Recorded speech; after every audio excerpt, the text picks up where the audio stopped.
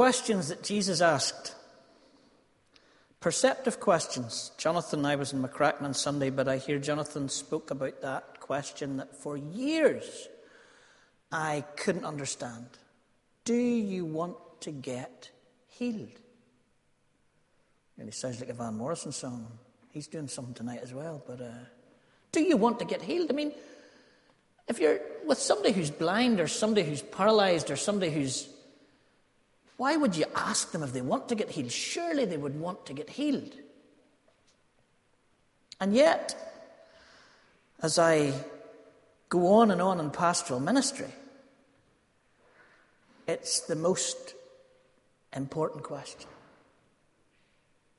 Because many people are content in who they are, even in some of their pain. And maybe if that becomes your identity, you don't want to get healed. Perceptive question. The other strange one in this, that was a throwaway to me for a long time, was, who did the crowd say that I am? Jesus, praying with his followers. Who do the crowd say that I am? And I used to move on quickly to, but what about you? But actually they come together. And when you get questions from Jesus, usually the question itself is perceptive. Who do the crowds say that I am? Who do the crowds say Jesus is today? Because actually the truth is, and this is maybe one of the many perceptive parts of it, your answer and my answer, whether we like to think about it or not, will be influenced by the crowds of our century, our decade, our year. And these are difficult times because the crowds. We have a shadow of history, of a very conservative, narrow, cold, rigid, Presbyterian fundamentalism that is one of the crowds of, who is Jesus? Is he this? And then you go to the other side of the fence and you have a completely secular Britain that laughs at the very mention of Jesus, or that anybody would even consider following Jesus or being a Christian. And it's with all those voices around us that we as a church are called to ask people who they say Jesus is. And that we have to answer. Who do I say Jesus is? Who do you say Jesus is? Ultimately, it's not about the crowds. It's about you. But we've got to discern the voices around us that influence us. Who do the crowds say that Jesus is? I looked across the crowds, and I've got a few answers from one in the crowd. He's in conversation and somebody's saying to him, well, Jesus is just a reasonably good teacher and a good fellow, wasn't he? He says, no. Actually, Christ doesn't allow you that. He doesn't let you off the hook. Christ says, no, I'm not saying I'm a teacher. Don't call me a teacher. I'm not saying I'm a prophet. I'm saying I am the Messiah. I'm saying I am God incarnate. So what you're left with is either Christ was who he said he was, the Messiah, or a complete nutcase.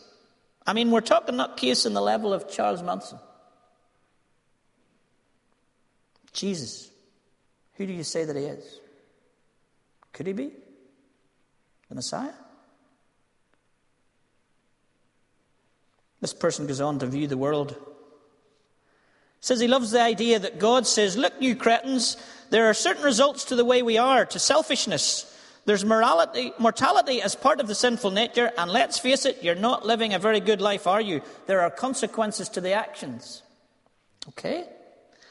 The person in this crowd saying that Jesus is the Messiah, and that there's sin and a sinful nature alive within us. Then he goes, grace defies reason and logic. Love interrupts the consequences of your actions, which is in my case very good news. I'm holding out that Jesus took my sins onto the cross because I know who I am, and I hope I don't have to depend on my own religiosity. The point of the death of Christ is that Christ took on the sins of the world, so that what we put out did not come back to us, and that our sinful nature does not reap the obvious death. That's the point. It should keep us humbled. It's not our good works that gets us through the gates of heaven. Who do we say that he is?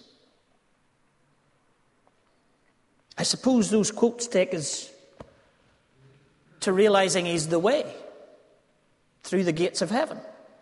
It's the context of the phrase for the weekend. The way, the truth, and the life comes when a disciple says, we have no idea where you're going. How can we know the way? I am the way, the truth, and the life. And that's how. Jesus is the way, the truth, and the life. God becomes incarnate. God interrupts world history.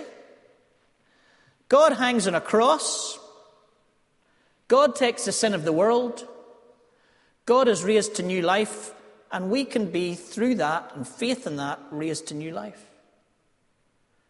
Jesus is the way back to God. The veil of the temple is torn in two at that moment on the cross. The way back to God. He's talking about this mansion that's big enough for all of us. And he's saying, you want to know the way to that place in eternity? I am the way. That's good news. That's a nice caress in 200-year celebration. That's what we believe. Jesus is the way. But we all know that. And as a preacher coming on a Friday night at the start of this, I'm thinking, that really is teaching Granny to suck eggs right there. Not that I'm thinking that Caitlin down in the corner, Jasmine's a granny, but you know what I'm saying. So what does it mean for us in a 200-year celebration, these questions and this Jesus is the way? Well, the thing I wrestled with as I was thinking about this week, I wrestled with it in a very interesting time, because the moderator was in Presbytery last week, and the moderator said in all kinds of interesting things that I think our denomination are saying about transformation and change. And then at Presbytery, Brian Hughes was talking about transformation and change, and the difficulty of that, and the pain of that. And then this week I was at a meeting. I got myself off a committee at Presbytery because I was too busy with the McCracken convenership, and they were very kind to let me off that. And at the end of the Presbytery that they said that, they put me onto 2 committees. Not sure how that works. That's Presbyterianism, I guess. But at the 2 committees I was at this week about leadership and about the shape of the Presbytery, we were talking about transformation and change. If you look at the South Belfast Presbytery, they were apart. There are some churches that are literally being pronounced dead. 3 or 4 others that will soon be pronounced dead. 4 or 5 others that are precarious. And there's only about 6 of us that they think of any kind of lifespan. We're thinking about change. We're thinking about the future. We're thinking about these 200 years of history of a place and looking to see, well, what does that mean for the future? And I think these questions are crucial to that future. Particularly that one, who do you say that I am? Because it seems to me that the way, Jesus did not mean that he was the door to heaven and that we wait here until we die, and then because he's the way, the door opens and in we go. The way started for the disciples right there at that moment when he said, you're the way, the truth, and the life. This is a way to truth. This is a way to life. This is a way to live. It's not a theology. It's not a doctrine, though those things are good and we should have them. It's not a liturgy. It's not a program. What we are putting our trust in, when Jesus said, who do you say that I am? What we're putting our trust in is flesh and blood. The Word became flesh and live for a time among us and tells us to follow him.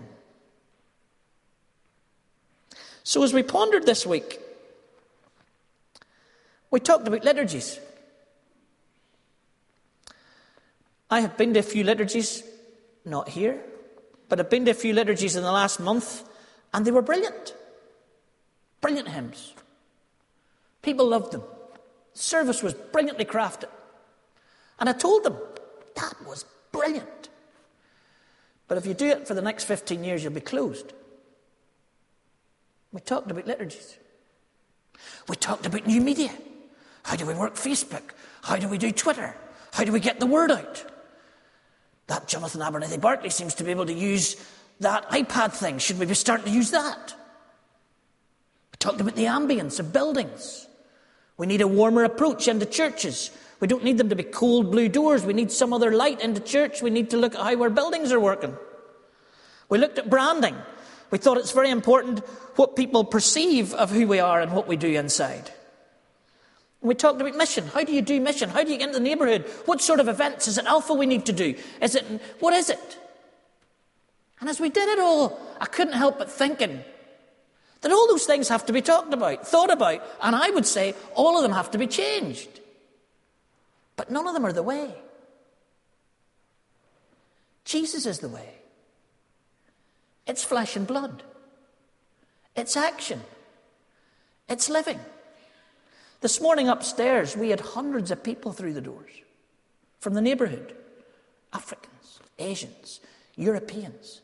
They were doing armchair aerobics upstairs. There was a drum circle in here, and it was the community of the Holy Lands and Botanic Avenue. This was their fair day, and up they came to us. They came in here last night, and a few of us told them about Fitzroy. And you know, as they're sitting there, about 50 people last night from the community finding out what's going on in Lorag and Mornington and all these other places.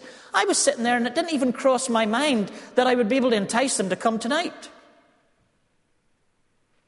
Just wasn't even in my computer radar that that would be a possibility. And then I started thinking, who do the crowds say that he is? Who do those people that were here last night say that he is?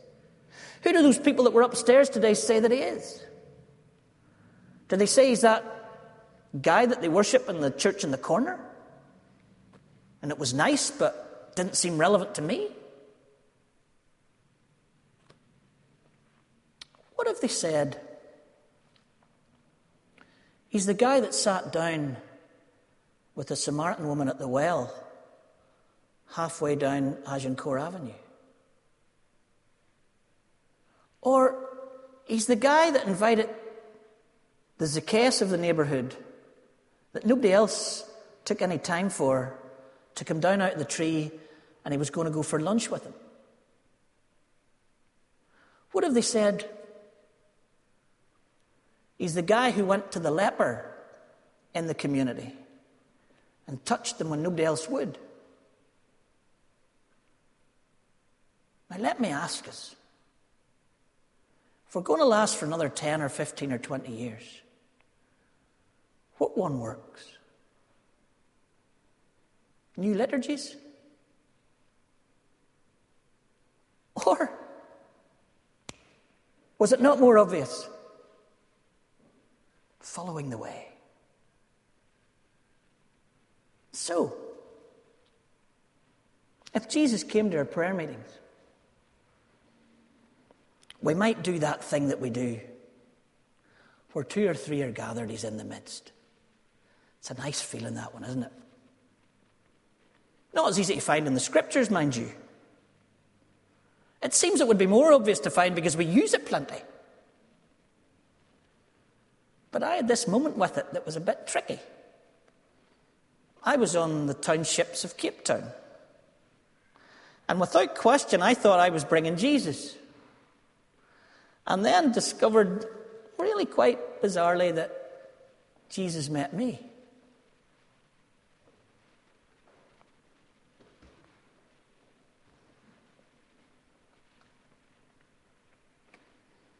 I sensed that in this poverty, that Jesus was there. And then that night, I drove back into white South Africa, down into the South Belfast of white South Africa. And I went to a church pretty much like ours. And we started it with those words. Where 2 or 3 are gathered, Jesus is in the midst. And at that moment, I think it was God said to me, that's right.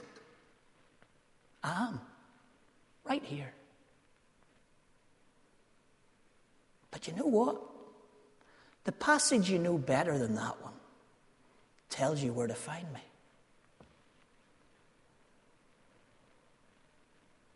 When you do it to the homeless, when you do it to the naked, when you do it to the prisoner, the sick, you do it to me. Jesus is the way. I imagine almost 100% of you in this room right now would say yes, explain to me why, and quote me some good theology that think I could have added to the sermon. But that's not where I'm going to go tonight. I'm going to say, when was the last time we spoke to Jesus?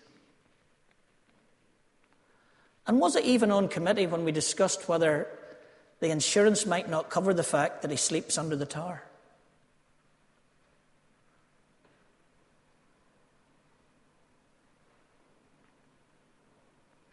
If he went into our places of work, would he say, great, you're doing really well? All that education you did, Inst Works, it's a year younger than Fitzroy, but it works. Methody works. It's a great job. That promotion. The stuff you're doing. Thompson sent me a blog tonight that said, success is the catalyst of failure. Might be straight out of the Sermon on the Mount.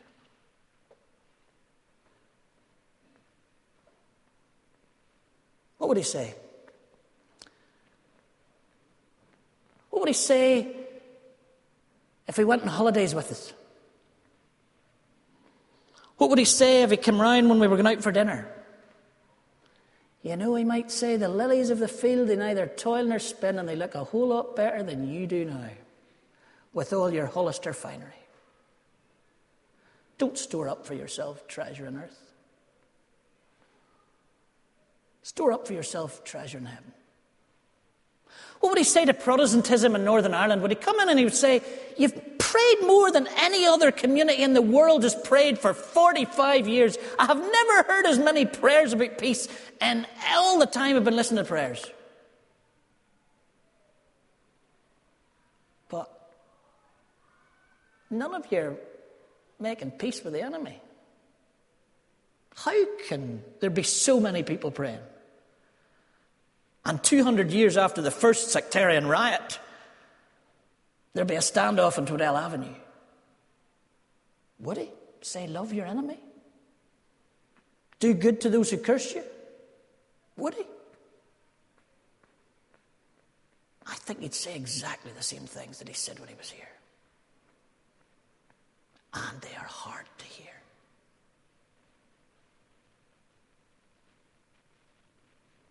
Who do we say that he is? I've unpacked all week, seek ye first the kingdom of God, and all these things will be added unto you. And it frightens the life out of me, because I'm not sure that we've seen it for a very long time. We're busy. I've had so many apologies about tonight. I don't expect us all to come tonight. There's no obligation to come tonight. It doesn't get us into heaven. But trying to get meetings to organise something, or trying to get some things done. Have you done that thing recently where you all say, right, well, let's just get all our diaries out. Oh, no, not that night. No. I can do that night, but I can't do it. No. Try that. No, I can't do that one. Have you tried that? Success. It's a catalyst of our failure. Because there's so many options with success. Go to the swimming pool. Go to the golf club. Go to the yacht club. We can have a ski holiday as well as a summer holiday. We can get this job and that job, and we can do those other things as well because it opens up all those opportunities. And that seems to me, and I may be wrong, and you may come back at me and think my discipleship's far too harsh here, but it seems that that's the second bit of the verse. All these things will be added unto you. If we seek first the kingdom of God. Jesus is the way. Not an idea. Not a book. Not words on a page. The Word in flesh and blood moving into the neighborhood. And we will be here in 200 years if we do that. If that's our answer. Because I think we're not listening to the crowds in our theology of the divinity of Jesus. But we're listening to the crowds in the priorities of our lives. We're listening to the crowds in what we think we deserve. We're listening to the crowds in the way that we will spend our time. Because we have the right to spend our time that way. And we have the way who hangs on a cross in surrender and sacrifice for others. So, I'm back to Blondin. Yes, we believe Jesus is the way. Hopefully we'll learn more tomorrow night about Jesus is the truth. We might learn a wee bit more about how to live Jesus on Sunday. But he's standing with a wheelbarrow saying, are you getting in? Because the way to follow the way is to follow exactly what Jesus did in my life and in your life. What do the crowds say is the way we should live? How does Jesus say we should live? Who do the crowds say that he is? What about me? Let's pray.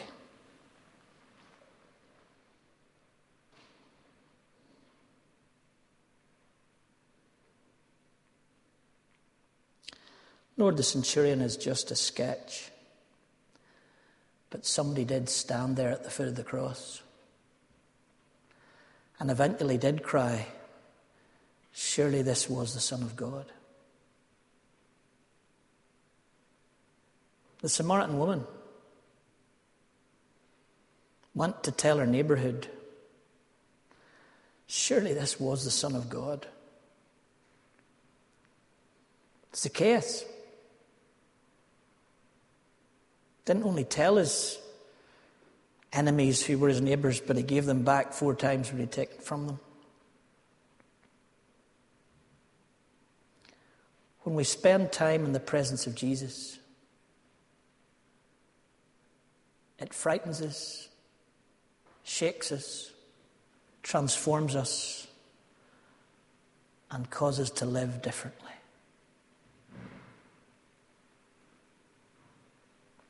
Lord, we thank you that when we were dead in our sins, you made us alive in Christ. We thank you that you demonstrated our love for us in this, that while we were sinners, Christ died for us. We thank you for that veil rent in two. We thank you that Jesus is the way back to God and the way to eternal life, that believing in him allows us to become heirs of God. That if we believe in him, we shall not perish but have everlasting life. We give you thanks for that. We praise you for that. But we ask you to take the caress of that and then collide with the lives that we live, with the voices of the crowd around us. And we ask you, by your Holy Spirit, to dig deep into our souls and search us to see whether the lives we're living, the priorities we have, the ambitions that we're looking at, is seeking first the kingdom of God.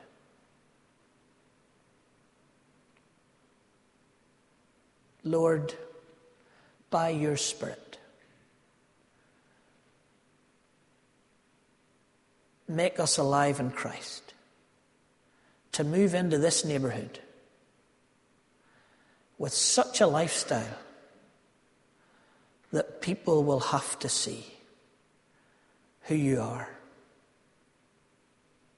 In Jesus' name we commit and dedicate our lives. Amen.